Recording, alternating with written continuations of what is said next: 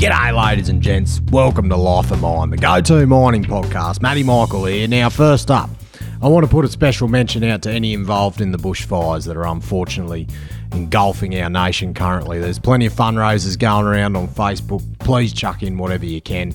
It's just horrible for so many people, and all the firefighters putting their lives on the line, just fucking good on yous. Thanks so much for doing what you all do. If the big fellas upstairs is going to do anything, please send us some rain to the eastern states. They bloody need it desperately. Anyway, on to what we've got for you today. It's the third instalment of the 2019 highlights package, which is all the technical and corporate highlights for the year, and there is shitloads. You're going to hear from Shane Mcleay on how he started NTEC, Tristan Sommerford on pretty much how to design a whole bloody mine. Billy Beament makes an appearance as per usual. I hit him up on whether Northern Star are smart or just bloody lucky. And even Mauger from Sandvik talking about the future of battery use in underground mines. And that's only to name a few. So, you've all got full permission to take notes, claim the knowledge as your own. And we had some awesome yarns in 2019. So let's go back in time. Here we go.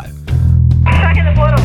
Copy, shift box. I get radio check. Yeah, radio's working fine. Yeah, copy all personnel. Yeah, copy, mate. There's a chair in the vent bag. Yeah, stitch her up there, thanks, mate. Yeah, right, copy that.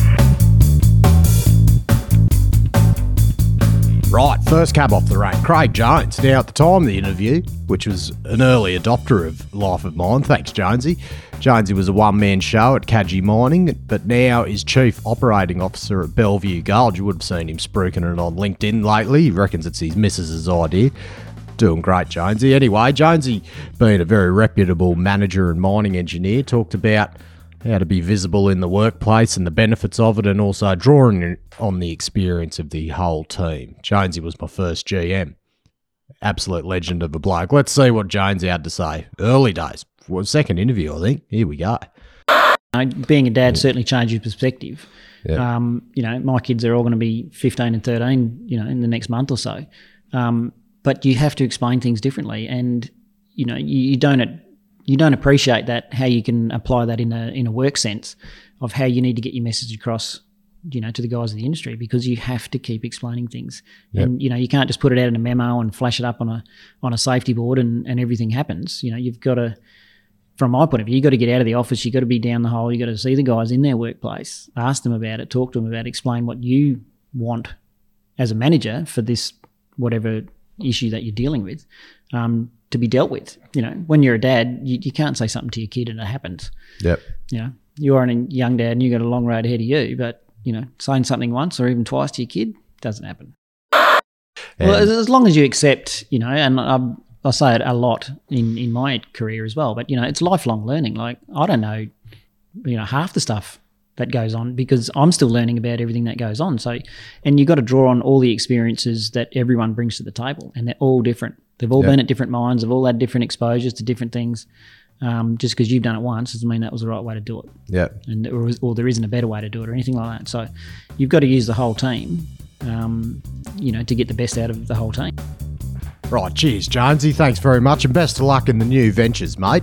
I'll hopefully get you on for another 2020 yarn. Right, next up, Matt Michael, me, one of my early freestyle attempts back in the when the monotone was at its full-time best. I did an engineering episode, tips for engineers based on all my bloody stuff-ups. Episode number 8. Now, a couple of ones I was pretty good at was dropping me lip when I went on the truck. And but also one of the better things I did learn was how to learn off performance during your early days as an engineer in an underground time, and also how to take that through for the rest of your career. Let's see what monotone Matt Michael's got to say. Don't drop your lip when you're on the fucking truck for a couple of months. It's going to happen. Some people get pretty lucky, but in a lot of cases you get chucked on a truck and you're going to have to do it for 2 to 3 months sometimes. And usually it's because until someone is going to fill that position for you, so you can move on to Nipper, you'll be stuck on a truck, and you've just got to wear it. It's 3 months. Oh, I know, I bloody sucked hard. And as I said, please learn from my mistakes. But if you sit there, suck and drop your lip, it's just everyone notices it, and you'll probably just stay on the truck for bloody ever. But you've just got to try go in with a positive attitude and really try and get the most out of it. And look, make it fun while you're doing your truck time. Have a chat to the bogger operators. Hit them. Try learn off the bogger operators. Say, oh look, how do you just? Can you give me a rundown on the stuff you do while you're loading? Where you put the buckets? How many buckets you put on? What sort of stuff are you looking for? Anything you can do to learn more about the loading and haulage cycle. So if you've done 3 months on the truck and you sort of feel like you're not getting anywhere, you're probably time to sort of speak up. But again, when you're gonna ask about when am I going to get off the truck? Again, it's all about the demeanour and the attitude you take into that conversation. You don't want to go in and say, I've been on the truck for 3 months, I'm an engineer, or I'm better than this, fucking yeah, because then, you know what, they'll keep you on the fucking truck for another 6 months. When you do go and ask that question, say, look, I've done my 3 months on the truck, when can I be looking at sort of going nipper and service crew? And so, again, it's all about having those respectful conversations, because usually there's that much shit going on in a mine that the managers have got way bigger worries in the world than the engineers sitting on the truck. Now, the biggest tip during this grad stage I can give, as I said before, you're going to be doing a lot of familiarisation, a lot of probably tours around with shift bosses and everything. Now, you've got to latch on to the foremans and the shift bosses. If you can, they are the blokes that they've been mining longer than you've been alive, and they have seen everything. They've seen it at different mine sites, and you'll only, even after a bloody decade in the industry, you're only scratching the surface. So if you can form a good rapport with shift bosses and foremans, and just if you've got to buy them a beer or whatever, just say, look, can I just come for a run with you underground in the morning? If you can hang around these blokes, because they are just knowledge powerhouses. They're the guys you want to learn off. If you can sit in the office all day and learn stuff off the piece of paper from the engineers and everything, but if you want the real practical knowledge of how underground mining works, they're the guys that are going to give it to you. Right, good on you, Matt Michael. Jeez, bloody, I actually remember that night. I was actually coming off night shift, so I couldn't sleep, so I was up at 2 a.m, and I went into the kids' toy room to freestyle record that. Tried not to wake the missus up, and it's pretty apparent in the tone of the voice. It was bloody horrible looking back at it, but anyway, had to start somewhere. Righto, next up, Shane Mcleay, top at NTech. And Macca goes into the story about how he started NTech. Pretty awesome story. He probably didn't feel too awesome at the time, because he goes through how he got shot from his job and how that led to how he started NTech. Awesome bloke. Macca's coming on at the end of the month. Talk about a mine flood disaster he was involved in. Looking forward to it. He's a bit of Macca. Now, regarding your time at Leonora, now everyone's probably thinking, I wonder if he's going to ask the big question. I'm just going to ask you straight out. What the hell did you bloody do wrong there, Shane? Yeah, so for listeners there, I came in one Monday morning and got shot after nearly 4 years there. So I think that's just what happens, is change of management above, and people might not agree with the way you do things, and I never got told why I got shot, which was really interesting. But came into the Perth office on a Monday morning at 7 a.m. for an early meeting. I had to be there, and 7:30 I was out the door with an envelope and a taxi voucher. I love the taxi voucher. Got the I used it. Bloody oath you would. Did you get free parking as well? Or? No, I didn't drive actually, but so that was pretty handy. So that was it was a life changing in many ways for me. You know, I'd never have done what I did with NTech if it wasn't for that. I thought I was heading down the path of, you know, next job COO and you know that sort of path. But yeah, I was walked out onto the street and rang my wife and said I don't work there anymore, and it was just an amazing experience, and I feel for people who go through that. Yeah. And I had good support from, you know, people that I know in the industry from that point. 2 days later, Dean Will, he found out about it, rang me and said, let's go for lunch. And he said, look, I've been there, it'll be fine. There'll be a light at the end of the tunnel, and gave me a cuddle, not literally, but maybe he did, I don't know. But anyway, you probably gave him one, I reckon. But just those conversations that you have with people mean a lot, and I've done the same thing. Or you see people, he's been shot, whatever. Give him a call. That's all I can say. Give him a call and say, how you going, and that's really important. I'd definitely do that today, and help people out too. I know in our business we've got spare desks, and if someone finds themselves out in the street, just say, come in and make some calls from our office, or if you need the boardroom, use it, or here's a mining news account. Mining news, but just let them use one, and do a bit of research, and just the little things that cost you nothing, but they mean a lot. Yeah. And those people, 6 months down the track, they're working for XYZ company, and they go, geez, these guys looked after us, and I've got a job for you. Oh, beautiful. So what goes around comes around. Yeah. It's such a, in this industry, you've got to go long because, it's everyone's got long memories, and if you do something by someone, do the right thing, it'll pay you back double. And I suppose you can fully say to people, just say, look, I know what you're going through. I've been there, mate. That point, I just think of, and it's I suppose when you get to that GM role, and your life just becomes accustomed to it. You get a nice house, you get a nice car, and it gets ripped away from you in an instance. Like just as you said, when you walked out that door, just the feeling of that in your body. Yeah, it was very personal, because it was, it wasn't like redundancy when the mine's going to shit and, everyone gets made redundant. Yeah, okay, I'm sure that's not a great feeling either, but this is kind of the step beyond where, you're gone. Yeah.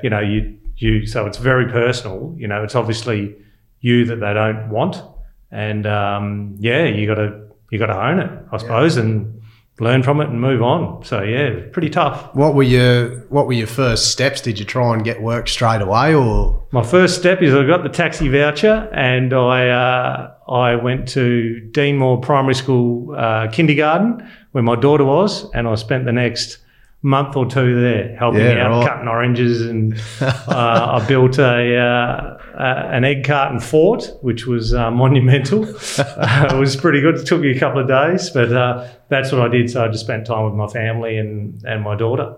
Yeah. Awesome. It's good to see you didn't do the stereotypical thing you see in movie and grow a massive beard and end up on the piss every night. No, not at all. So, I got good support from my wife and my friends. And, this probably leads on to how NTech started. It was kind of because I never liked consultants. I just thought they were bloody fleas of the industry, but I got calls, and it was like, Macca, can you help us out with this? Okay. Oh, well, you got to send me an invoice. And I was like, well, I don't know how to send an invoice. What's on that? What are you talking about? Can't you just pay me? No, you got to send me an invoice. And it was kind of, and I thought, maybe I can start, just get an ABN and be a one-man band, and maybe that's what I do. And very quickly realised that wasn't a great model, in that, you're a resource, you've got certain skills, and you can do a one-man band, but you're going to be super busy 1 minute and you're going to have, a lot of risk next, as well. So I very quickly, put a business plan together, and and to be brutally honest, it was titled Things I Hate About Consultants. and I wrote those dot points, and I built the business model around that. Yeah, right. And so tried to be different, do things a different way, and I suppose it comes around transparency. So when we send an invoice, for example, it says exactly what we did. Yeah. There's nothing worse. I used to get these invoices, it'd be consulting, 30 grand. I was like, what the fuck is this for? And then you go off. But if the next page shows exactly what you did, it was like, okay. I did ask him to do that. No worries. Yeah. So, and, charging for photocopying and taxis and, how much you charge me an hour and you want me to pay $8 for parking? It was, it pisses you off as a client. Taking the piss. Yeah. So you just say, well, that's the rate. Boom. This is what we did. Yeah. No worries. So I built the business around that and targeted the good people. And, my first employee, Evan, is still working with us today. Yeah. And probably my second, third and fourth are too as well, So we... it was all about targeting the good people, and it wasn't about being the biggest. But yeah, we built a good little group. Having a lot of fun. Yeah, you always wonder how blokes like Mcleay can get sacked because they're such good blokes. That's the thing that perplexed me the most. Now, Mcleay actually let me back into the office after that. Let me interview Tristan Sommerford and Evan Mckern. First up, I got Tristan Sommerford, one of his prodigy engineer childs, and I got a few off Tristan. Here, a couple of snippets. One about doing a feasibility study, another methodical approach to mine design, also how to design for a DFS early days, and also how Trizzo put his underground time into practice back in the office. Here we go.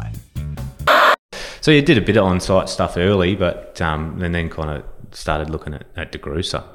So that was that was totally different. Just the stuff you learn and the things you got to think about on those feasibility studies. You just, it blew my mind. I'm not going to say that it'll blow everyone's mind, but it blew my mind. You kind of go, okay, pumping, not just pumping drill water, but all right, what do we have to pump to clear the mine before we even get there? Where are we going to put dewatering bores? Where are we going to put these kind of big pump stations and things like that? And and this is based on like inferred and indicated resources. They're not even. That's right. You're just trying to predict stuff with absolutely bugger all information. That's right. And I guess that's kind of what I've learnt over the years is that you get these ore bodies and you plan for what it is going to be, and then it'll change, and you've just got to be prepared for that and don't be precious about it because it's going to change. And I don't think any one of my feasibility designs has made it to operations. It's always been adjusted. So, you've got to kind of park the ego and just realise that, it's just the way it is, and you can't get too upset about it. Did you? But early days, did you sort of take it to heart a bit because of the hard work you did? I think I didn't take the fact that people would change it. Like I said, lots of people will do it different ways, and someone would come in and say, no, it's rubbish, I'd do it this way, and you kind of get stuck in this loop of just arguing about who's right, and and there's no real reason. It's just someone's going, no, I like it that way, and and I've done it to people as well, and going, no, I'd if I was going to do it, I'd do it that way. Not that you have to do it that way, but that's how I would do it. But it's just a funny one where you kind of you get a bit attached to it because you do spend a bit of time on it, and you think you've done a good job thinking about all the things that could go into it, and then someone comes in that hasn't been looking at it and they see something and you're like, I can't believe I didn't see it. I can't believe I didn't see it. Like the last thing you should be designing is your decline. Absolutely, absolutely. You work out from your... exactly. Who cares about the decline? It does. You make it fit at the end. For sure. And that is the process. That's the process we use anyway. And it's get those stopes. It's all about that. And then because the decline, if it's a really flat ore body, you might just need a big flat long drive. If it's sub-vertical, the decline could be just a simple little spiral or, whatever. But it's all about, just trying to maximise how you extract that ore body and getting those stopes done and, working out the best sub-level and things like that. Because, lots of mines is 20 or 25 metres and it's just, why is it? Well, just because. Yeah, exactly. And there's no real... some science goes into it, and I'm sure that lots of mines work well at that sub level because you look at if it's kind of narrowish, you don't want to be drilling really long holes with a small rig. So you've got to kind of think about those kind of considerations. But there's nothing saying you can't have a 28 metre sublevel if that's going to be the best thing for that ore body. Yeah. And then work backwards from there. Do your ore drives, work out where you want to have your access, and then kind of go, okay, now the decline needs to hit those access points. Yeah. Is there any sort of general, I guess, tips and tricks for your decline design? I know it just varies so much with your ore bodies, and as you said, your level spations, which affects your curvature and your gradient. Like, look, and the same thing about decline gradients. People think, the decline has to be 1 in 7. That's right. Doesn't have to be. It can be 1 in 8. Can be 1 in 7 point. Bloody the jumbos are going to bloody hook them down anyway. But even just for guys out there designing declines, what about like anti-clockwise, clockwise, radiuses of curvature? Like what sort of stuff, I guess, have you put in your arsenal over the years? I do it pretty. I think it's pretty simple the way I do it. I look at sub-level, and I generally go 1 in 7 because, then there are a few mines and a few operators going at 1 in 6.5 on the declines, and the truck's getting better, so they can do it. But I generally try and stick to 1 in 7. Obviously minimises kind of cost, and I'll look at sub-level and go, righto, I know that I have X amount of meters based on this sub-level where I can get from one point to another, and then kind of look at what curvature I could have and how much that chews up of that amount of meters, and then go, okay, well, can I have a figure of 8? Can I have a race course style, fucking horse track style decline, or does it have to be a spiral? If it's a spiral, how tight's the curvature, because you don't really want to go too tight either. And sometimes it's a necessity, because it depends on mining method. If all your accesses are stacked up beautifully, a spiral kind of makes sense. But you get a few people talking about, issues with trucks and things, just, wear and tear on the gear and a spiral. So, I treat it pretty simply, but pretty methodically. I just look at level space and go, righto, I have this many meters.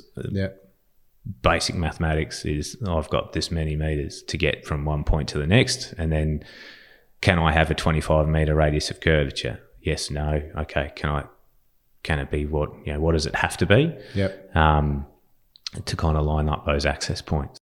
And do you look at it now? Do you become does your risk appetite change over the years when you're doing these sort of DFS designs? I guess you're knowing that there could be so much variation in the location of the ore when the confidence goes up. Does you, like, say for decline standoffs, or like, does your risk appetite change and you become a bit risk averse, I'd say? No, I don't think I'd say that. I think it depends on the level of study, because if you're doing a scoping study, you tend to go a bit harder at it. But what I've also found with that is that if you go in too hard at that high level, at the scoping level, you can bite yourself in the arse, because you've penciled in all these, real tight decline standoff, going hard with development, going hard with production, and then when you come to do the next level of study, everyone's kind of locked in on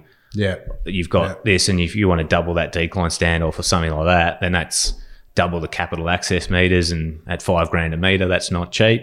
So I think I've become a little bit I think I've tried to push those kind of scoping and those more high level studies to be a little bit more conservative rather than going really hard, because I just have seen it bite you when you come to the next level and you've got more detail and you say, actually, we can't have the decline 20 metres, it's got to be 35, 40 metres away from the ore body, and you kind of go, well, that's which affects so much capital infrastructure. Like, I know there's always a way, but it's just that extra rework and vent systems. And then you just look at, and then, people just look at the high level numbers and decline or, capital access development's gone up, 100%.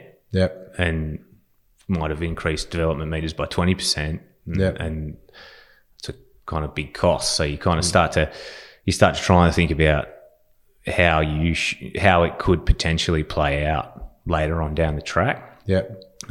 Because, and what I have started to do is put in a diamond drill platform somewhere. If it's sub-vertical ore body, you put one every kind of 100 metres vertical. Nova was a classic. We designed, and it was pretty flat really at depth. So we designed a big diamond drill drive that basically covered the entire ore body, and that was done in the very first design iteration we ever did. Yeah. And it carried through every single design iteration, and nobody ever questioned it. Yeah. And it was probably 3 kilometres of development. Oh, really? Shit. So you put that in halfway through it, and someone goes, "What's that 3Ks doing there?" "Nah, take it out. It costs too much." Yeah. But hopefully they wouldn't. But sometimes people get a bit, you go, "Oh, we need to cut some costs. How do we do that?" And so it's kind of, you try and forward plan and in terms of, all right, what is this thing actually going to need, and what are you going to put in right at the end? What's the layout going to be right at the end? Because if you are putting it in halfway through and someone gets a shock, I mean, you can explain it to them and they might agree and go, "Yep, okay, keep it in." But sometimes these kind of things have to fall out. Basically, my second swing there in the office, I was by myself. Everybody was on holiday, so I was the only drill and blast guy there. And sub-level cave is pretty easy. You just fire a ring at a time until you get to an intersection, and then you got to fire the intersection out, and you lose a bit of tonnage. But so I'd be in the foreman's office going, "Righto, how am I going to fire across this intersection?" Because I had no idea. And I'd go down the hole with the foreman every day, and did that at Jundee as well and other places. So it was pretty daunting, because you just kind of go in there knowing nothing really. Like you think you know it, and then you get up there and you're like, "Oh, hang on, I've actually got to put it all into practice now." And usually lean on a few people a bit, which I did, and was lucky enough to have a few good people around me. So Geez, I may as well just put Tristan's whole bloody episode in after that. Good on you, Trizzo. Hope all's well, mate. Now, next up, another NTEC man. One of the early NTEC guys himself, Evan Mckern. He's the principal engineer at NTEC and also the manager at R Vista, which is NTEC's survey division, dealing with drones and other exciting stuff in the survey department. Now, Evan, he had a funny story about his underground time when he was a nipper. It involved a ute that wasn't on 4 wheels at some stage, and I guess the future of underground drone technology. Mostly talking about his new survey ventures he's up to. Let's see what Evan's got to say. Did you have any, any sort of equipment damage you can claim from back in your years? Possibly. There might have been a couple.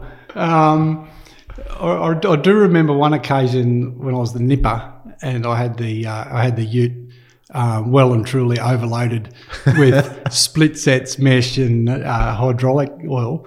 And in these room and pillar workings, we had these ramps, like switchback ramps that you'd drive up into a bay, and then you reverse up the next bit, and you sort of get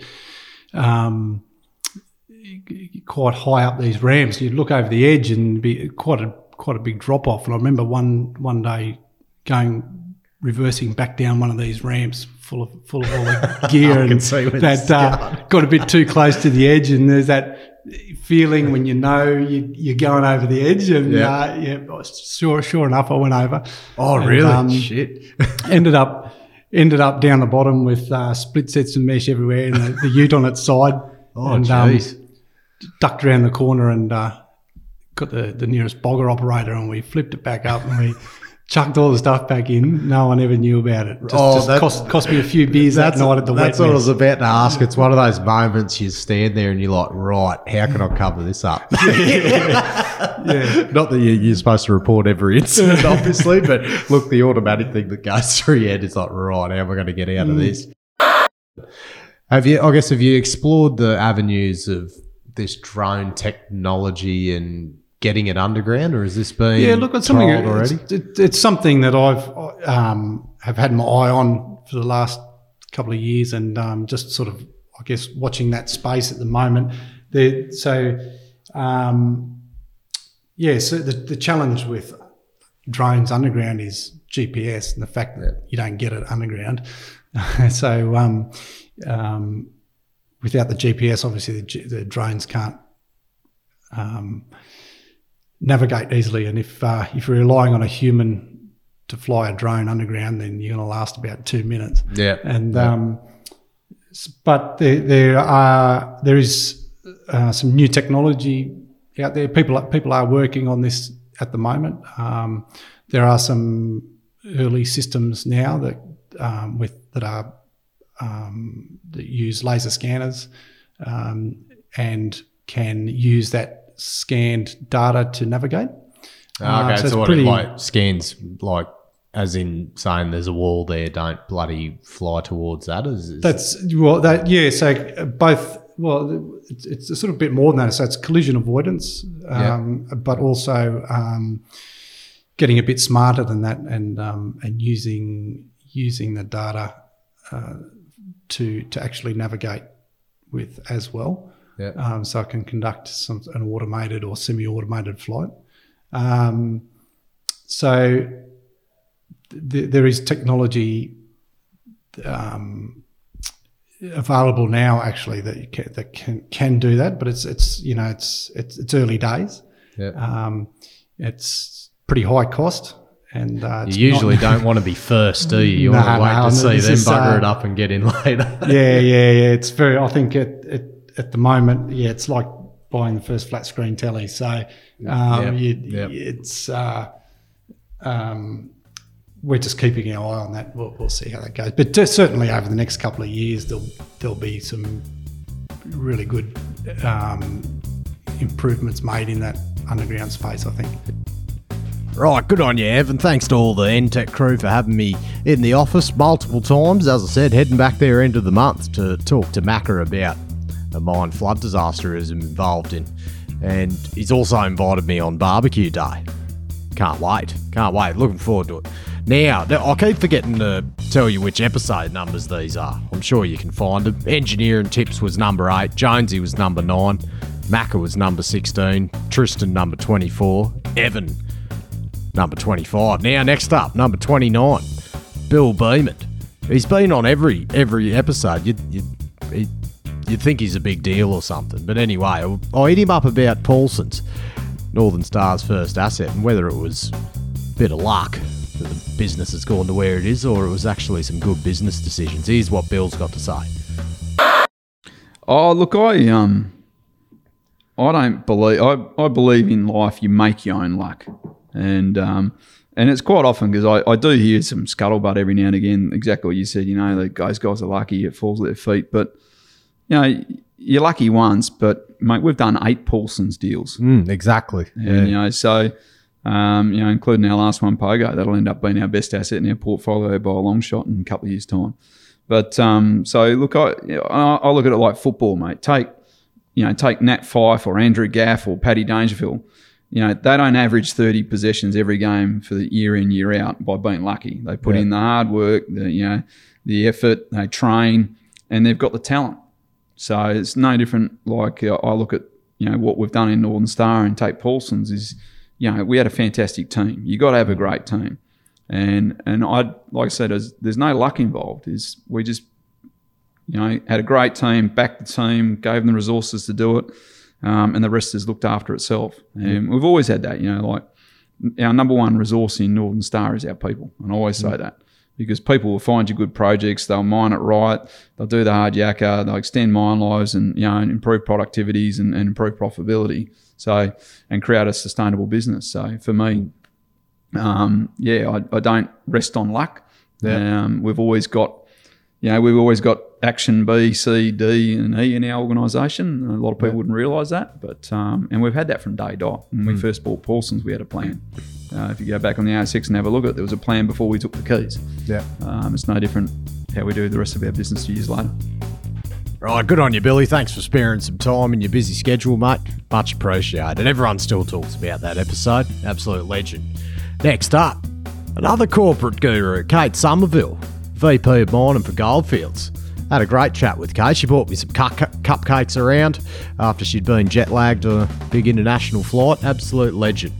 So good meeting her. Anyway, we did a couple episodes with Kate, episodes 44 and 45. First one, doing a journey map. It's you'd have to see the picture. It's a bit different. It's on a scale of throughout your career and the happiness level you're at. Bit of a reflection tool, and also Kate goes through when, I guess, her journey and plans for a career succession suddenly weren't going to plan and how she dealt with it. Real interesting yarn. Here's a bit of Kate. Yeah. Now this journey map, so the vertical axis, we've got your feeling, your happiness level, 0 to 10, and then the horizontal, your x-axis is your time, I guess, and there's just up, downs, bloody going everywhere of where so when you did up this journey, I gather you've done this journey map after the whole journey's been taking place. I guess it was a good way of reflecting on what you did. What did you get out of writing up this journey map? Yeah, so that was actually something that I got, we did in Oxford. So I was doing a transformational leadership course there, and they kind of got you to do that with your journey because you could kind of work out when you were happy and when you were not happy, and also realising when you needed to change or what triggered your changes. So it kind of was just reflecting, why you got into that situation and what you got to get out. So I think it's just, most of the people who speak to you on your podcast and all those kind of things, it looks like they've got everything together and they've always done really well, and that's never the case. Everyone goes ups and downs, and they stay too long in a job and then they realise they need to change. So it's just kind of reflecting of that, and that's kind of with what I'm talking about today. I mean, when you're 26 years in the industry, you reflect on the good stuff you've done. There's good times and bad times, and I guess when I gave these talks as well, people came back and said, "Oh, you just made me feel like I'm asleep at the wheel in my career." And I just went, no, I didn't want to make you feel like that at all. And then they go in and quit the next day. Was there a high turnover rate after you So we had an internal Goldfields kind of young mining engineer get together just the other week, and I reflected on that. And so I said to the key message to those guys, I said, look, I really didn't make you want to feel like that. I wanted to share some of the things that have helped me, be better or have changed. But I just want, the message to them is just to say, don't be asleep. If this is what came back to me, just make sure you're checking every year on where you are, and you might need to make a change, or you just sit down and take the time to reflect. Righto, next picture. What have we got? Over the rainbow, resilience. So we've got a picture of some form of waste dump, I assume. Yeah, so this is about the iron ore story. Do you like that? There's a picture of a rainbow over a rainbow over. Oh, is that? I didn't even notice that. Yeah. So the guys actually found that. I went out to look after the plant as a plant manager, and we had the shift books, and the guys thought that they wanted to beautify the office because I was the first lady coming out there, and they thought they would want to make a pretty picture for the shift book as well, or the shift change. But this story is about resilience, I guess. We go through ups and downs in mining. Times are good, times are bad. Yeah. A lot of people go through retrenchments and have hard times, and then get a bit down and bit up. And I guess this one was a story that I had, that I was at a mine site when they were taking over. We decided to buy out the contractor, and then was kind of a restructure. Yeah. And at the two mines, two positions were affected, and that they're both the mine manager and I was the mine manager. So both of us were pretty annoyed that we weren't going to be the mine managers, and I got pretty down. And so that was about a 1 or a 2 on your journey map, I imagine? Was pretty down. That was pretty because I just won these Women in Mining awards. I was doing well in my job. Yeah. It didn't matter what anyone said to me. I was really down on myself about it, to the point where, even afterwards, it appeared to people like I'd been retrenched, but I actually just quit in the end. But I went to I went to the help services to try and make sure that I wasn't Like going the to. EAP. To make sure I wasn't going to hurt myself, because they said you can't tell anyone about this, and so I had to keep it a secret that we were taking over a contractor. You were in that dark of a place. I was in a really, really dark place, Yeah, right. and they said you can't tell anyone. So I didn't. I didn't tell my husband. I didn't tell my family, and it was just the worst thing you can do. Worst thing you can do because I need to talk. Yeah. And then I rang up the help service, and they weren't very helpful, because one of them just said, "Oh, have you thought about having kids?" And I went, "That's not helpful. This is really not a helpful outcome." I just went, "Oh my god!" So it might have been the first day. I don't know. But anyway, it was not that helpful. But yeah, it was just really down, and I've been pretty lucky in my whole career. That's kind of really the only time that I've been close to kind of being in a situation where I wasn't in charge of what I wanted to do with my career. Yeah.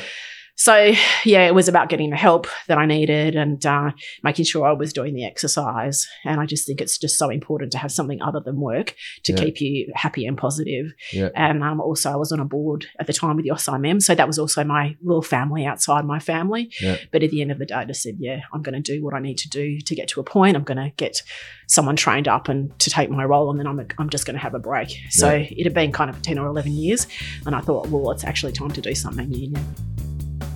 Right, thanks very much, Kate. Hope you had a good Christmas break, mate. You very much deserve it. As you said, too many frequent flyer points and platinum cards means you haven't got much of a social life. Hope you had a pub lunch, mate.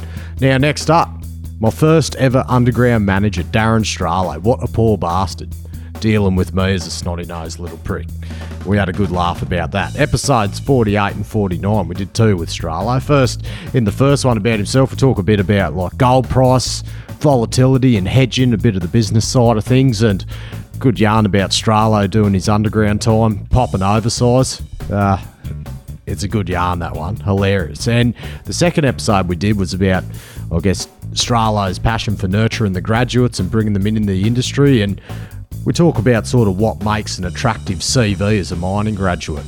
Here's what Stralow's had to say. What we sort of sit and think as a company, and this is all stuff that's done at a board level, right? But Bill talks about it in some of the presentations and Q&A sessions and stuff that he does. But you want to protect those sort of budget outcomes. So you come out with your guidance, which is based on your budget, saying we're going to produce X amount of ounces this year at X amount of costs, meaning we're going to make this much revenue. You make capital investment decisions in, expansion of mines, infrastructure, everything that's based on getting that money in the door. So what is smart sort of fiscally to do is to lock in some of that revenue. So that's what hedging is. So hedging is, we, for example, will forward sell somewhere between 20 to 40% of our gold revenue, and that's over a couple of years. And what that does is that just locks in that stuff. And we tend to do that at a level that is above where we set our budgets. So it just helps justify all those capital decisions that you make, because there is a lot of capital that goes into running a mine and running a lot of mines. By locking that in, it's just smart. It's protecting your shareholders. It's like an insurance policy. But you do want to make sure you're retaining some of that upside, particularly in in an environment where the gold price is going up. That's what a lot of investors are in you for, right? So, people can invest in just physical gold or, gold ETFs or the metal. So when the metal goes up by 3% or whatever, they enjoy that. But as a gold mining company, we're leveraged to that upside in the gold price and the downside in the gold price. So people don't want us to just hedge all of our production, because then they know, that is defined, definite outcome. Our investors will take differing views on what gold's going to do, and that might be why they're in or not in our stock. Remember when I was doing my charge up time, we were mining down in the 80 series at Lawlers, and we'd fired out the whole access. So we had big, massive stope void and big hanging wall exposure. We're down there. I was on night shift, and I was charged in with this guy called Jamie Salt. And we were called up to, I think it was the 87 level access, and there was a big giant bundi that had fallen off the backs that was just sitting in the access, just blocking access to everything. It was probably about 5 meters out past the brow. And Jackie's like, can you boys get a couple of, ANFO bags on a stick, get it under it, and and try and blow the rock up. I went, okay, sure. So we're trying to make, we're making these contraptions to get some bomb underneath it. And in the end, we just got a big like bulker bag of Amfo, pushed that out underneath. Not a full bulker, an empty bulker. Kilo one. No, you wouldn't be able to. So we pushed that out so it was sort of wedged under the rock, put some debts in it, and then just started pumping Amfo into it. Yep. And Salty's like, oh, we got enough? I'm like, oh, it's a pretty big rock. Like it was the size of a living room, right? It was like the size of the office that we're sitting in now, but it was this giant, like really solid looking bundi. And I'm like, nah, a little bit more, Jamie, a little bit more. And we pulled it out. Jackie's come down and seen us, and he's gone. He goes, how's it going to go, Stralow? And I said, it'll go bang, but for all the good that it's going to do, I might as well run up and fucking kick it, And he goes, okay, no worries. I remember firing it because we were firing off the Stinger, but I was standing in the decline. I was not close to it. I was up the decline a bit, but I remember pressing the button and my miner's hat just got blown off the top of my head. I was like, oh shit, she's gone bang all right. So I went up top. I told Jackie. He had a bit of a chuckle, and then I went home, had a sleep, got into work, for the next shift. So that night, I got called into the foreman's office. Come on, Stralow, come into the foreman's office. We'll have a chat to you. And we sat down across the table, like the mine foreman, Jackie. And he's like, do you know why you're here, mate? And I'm like, not really. And Jackie goes, you must have one hell of a fucking boot on you, mate, because we'd blown up the vent wall that was just around the corner. Oh, really? Probably 100 kilos of unconfined explosives. So the first thing we had to do that night was, get out in the IT and put up a little parachute over the blown out vent wall that was around the corner as penance for blowing it up. And you know what? The rock was in, like, the biggest piece of that rock would have been the size of a fucking football, mate. We blew the shit out of it. If you have that ability to talk, to all levels, within an organisation, like if you can go and talk to the truck driver, then go talk to the engineer, then talk to the underground manager, then talk to the GM, and then be able to have conversations with everyone, that is what modern day professionals are moving more towards. Seeing that as a really good trait to have. Yeah. So if you have that communication piece from an early age, then that sort of sets you apart. Yeah. There are ways to get that for people that don't have it. A lot of the young guys now are getting into these like Toastmasters clubs and stuff like that, and that takes them out of their comfort zone and gets them into communicating better. Joining clubs and doing stuff. I mean, one thing that I like to say when I go to unis is that, if I have two CVs in front of me for a grad job and I've got to choose between one of them, and there's one where a guy's got a 85% average and has just done nothing but study his whole uni degree, and there's another guy next to it who's got a 65 average, but he was involved in the mining club and was president of maybe not even president, but if they were a member of the AusIMM and they played sport, basketball for this, then that's actually a more attractive CV to me, because I know that this is someone that is going to be able to perform in a team and be able to interact with other people, and that's such a big part of mining, is not just being individually brilliant. It's about being able to practically apply the theory that you learn when you're at uni. So so having that mix of being a team member and having some extracurricular activities, I think is just as important as having, super good grades. Oh, good on you, Stralow. Thanks very much, mate. Thanks very much for putting up with me too for the short period I was with you. You're probably glad to see the back of me. Don't answer that. Anyway, next up, Mauger, business line manager for Loden Hall, APAC, Sandvik. What an absolute legend of a bloke. Probably the nicest bloke I know. And Mal. We had a great yarn with Mal. We had a couple episodes with Mal. One about himself again, number 50, and 51 was about some of the new technology we're going to see in the mining industry, courtesy of Sandvik. Who would have thought, shamelessly promoting. And this little snippet, we talk about guess the future of battery power underground, specifically about Sandvik's acquisition of Artisan. Let's see what Big Mal Major's got to say. It's doing it today, right? But you've only got a finite amount of battery power. Yep. So, and let's talk about the uptake globally. So, and yeah, shamelessly promoting that we purchased Artisan vehicle systems at the start of the year, right? So they're underground trucks and loaders, a full battery swap. Yep. Right. So when you say full battery swap, what is that? You're essentially taking the diesel engine out, putting a battery in. Yep. And it has, traction motors, and whether it's truck or loader, depending on how many traction motors it has. And, we're talking about a 40-ton, 50-ton truck that they can have a full battery swap in 8 minutes. Yep. These things are running for Oh, sorry, I misunderstood. You're saying when your battery's out, you change the batteries in 8 minutes. Full battery swap. Yep. So, and that's self-swapping. Yep. So there's that technology out there. Yep. That's adopted in Canada and North in America in their mines, because predominantly they're shafts, so there's a lot less declines.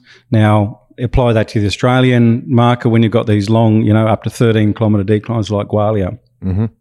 It's just not going to happen, right?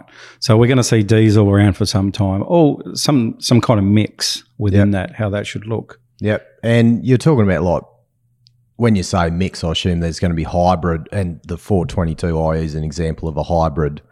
Yeah, a hybrid version. Yeah, and hybrid is a mix of technologies. So if you have a look, and there's diesel, electric, there's, with batteries, there's all sorts of different stuff, and it could be trolley. See trolley have a comeback. Yep. So, and hence why we've taken a strong interest in what diesel engines are doing in underground. Yeah. With the question I've always got about battery power in terms of having having enough battery power to get you through, but where's the balance between the energy that goes into making these batteries, the fossil fuels that are used to make all these batteries to provide this battery power?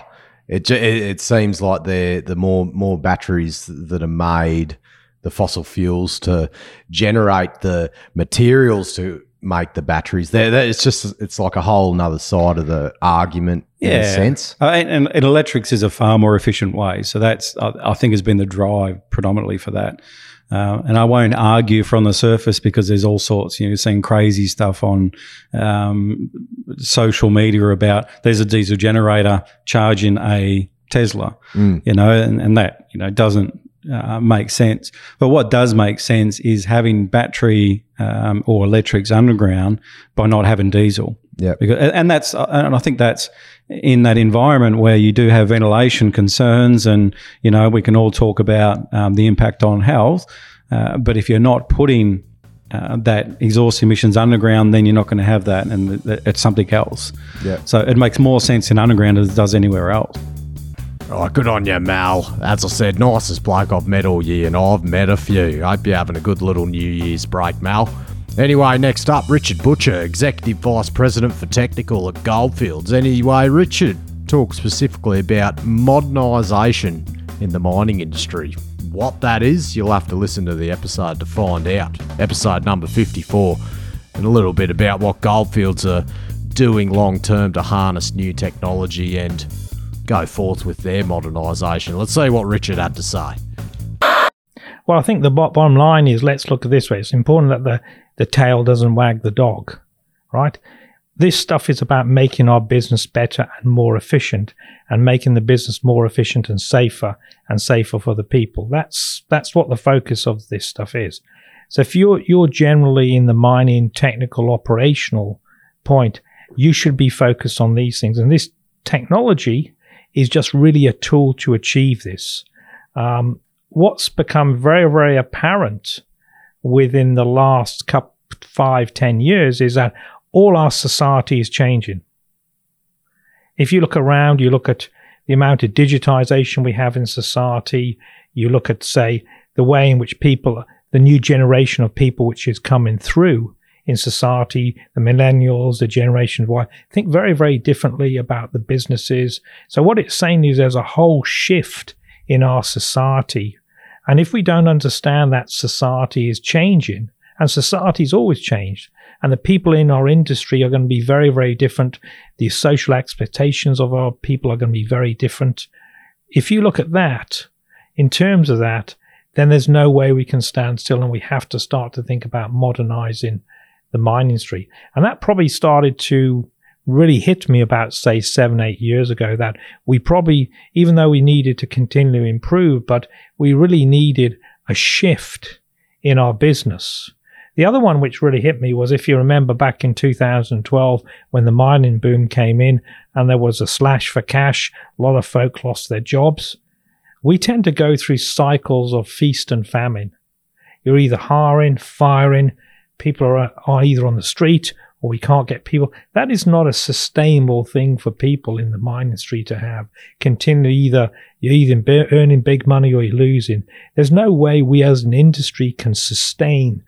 So the need to actually get our costs better, the need to work more efficiently, just to add stability to our industry. And that became very, very embedded for me in about 2012. All right, good on you, Richard. Hopefully we can have another yarn this year, mate. See how the modernisation project within Goldfields is, how the traction's going. Right, next up, finally, we squeezed this one in just before the end of 2019, and it was the best of the year. I think I've said that about every episode, but this one was the best. Graham Crew, Chief Operating Officer for Golden Star Resources. Golden Star's got a couple of mines in Ghana. And oh, what a legend of a bloke. Learnt shitloads off Crewy. Now, we talked about how he was burnt out back in the day as a project manager, the darker days of his career, you'd say. And we'll obviously talk about what he's up to with Golden Star Resources these days in Ghana. Here's a bit of Graham Crew. Now, your LinkedIn profile. Yep. I'll look through that, and it's just like confused. Well, not a bit confused, but you just see this. We'll say meteoric rise. Meteoric. Still working out what he's going to do when he grows up. Yeah, but it's like, you could see a pathway of this bloke that's got to, now he's at Chief Operating Officer. He's like, I always wanted to have Chief in front of my name. And you automatically think, right, this guy's got it together. What such a successful career. But it's the same as Facebook, I think. Facebook, when you watch all these people putting their photos on every week, you're just seeing the highlight reel of how happy they are. You're seeing moments, the advertorial of their life, not the reality. The reality, yeah. Now, in this flash highlight of your LinkedIn profile, what have there been any dark days? Really challenging days that during this rise to where you are now? What did you do to get through it? Were there any? Is the LinkedIn profile just true? No, the LinkedIn profile is definitely the highlight package. You're absolutely right. And, we all portray this, best foot forward. We touched on something earlier before we even started, I think, Maddie, about being a project manager. And, one of my darkest days was my first job as a project manager for Mckern's. And it was on a job that was losing money, like month in, month out, was losing money. It was a struggle to keep people, because obviously we were trying to keep costs down,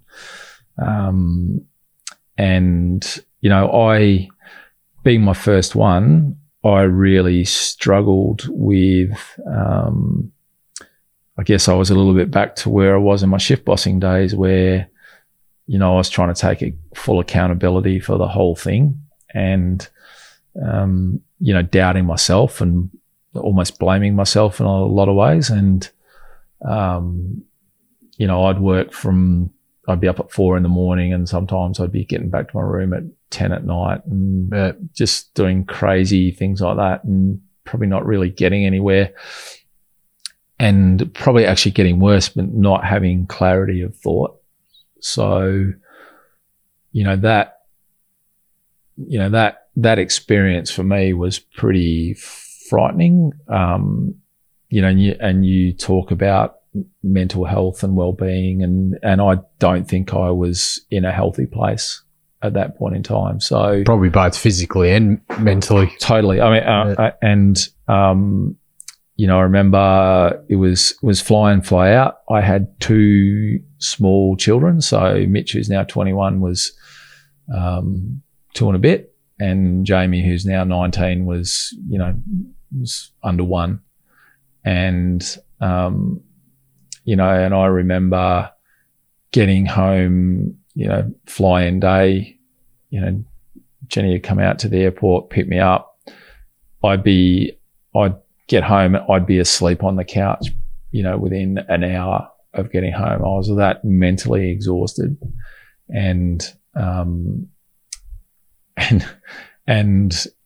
apparently, I never saw this, but apparently like twitching in my sleep and talking in my sleep. And I don't, probably at that point in time, I probably wasn't in a great place mentally. And I told you this great story before about how, I'd really grown as a shift boss, and I probably regressed a bit in that point in time. Yeah. When I got to WASA, I would take WASA pretty well anywhere in the world. Yeah. And that's a 98% Ghanaian workforce. There's a few expats in there, but the general manager is Ghanaian. The mine manager is Ghanaian. Yeah. I think some of those people have had the experience of working for international companies, which helps them. Prestea, is a mine that's been constrained by infrastructure, and some of the infrastructure there is aging, so that's probably a little bit different. But that's probably more akin to what I saw in Tanzania. But WASA I would take anywhere. So yeah, probably surprised on the upside in a lot of cases. Right, good on you, Crewy, and thanks again to everyone else that got involved in the corporate technical area this year. Some people doubled up, especially Bill Beament. Thanks very much. Awesome year for 2019. Plenty more to come. Plenty more to come in 2020. Now, before I go out, another mention about the bushfires. Please donate some money. Have a think about all of them. Have them in your thoughts at least. And good on you, firefighters. Keep up the bloody good work. Stay safe, please. If you can in a fire, I'm not sure. But yeah, we're all thinking of you. Righto, over and out, everyone. Have a great weekend. Hooroo.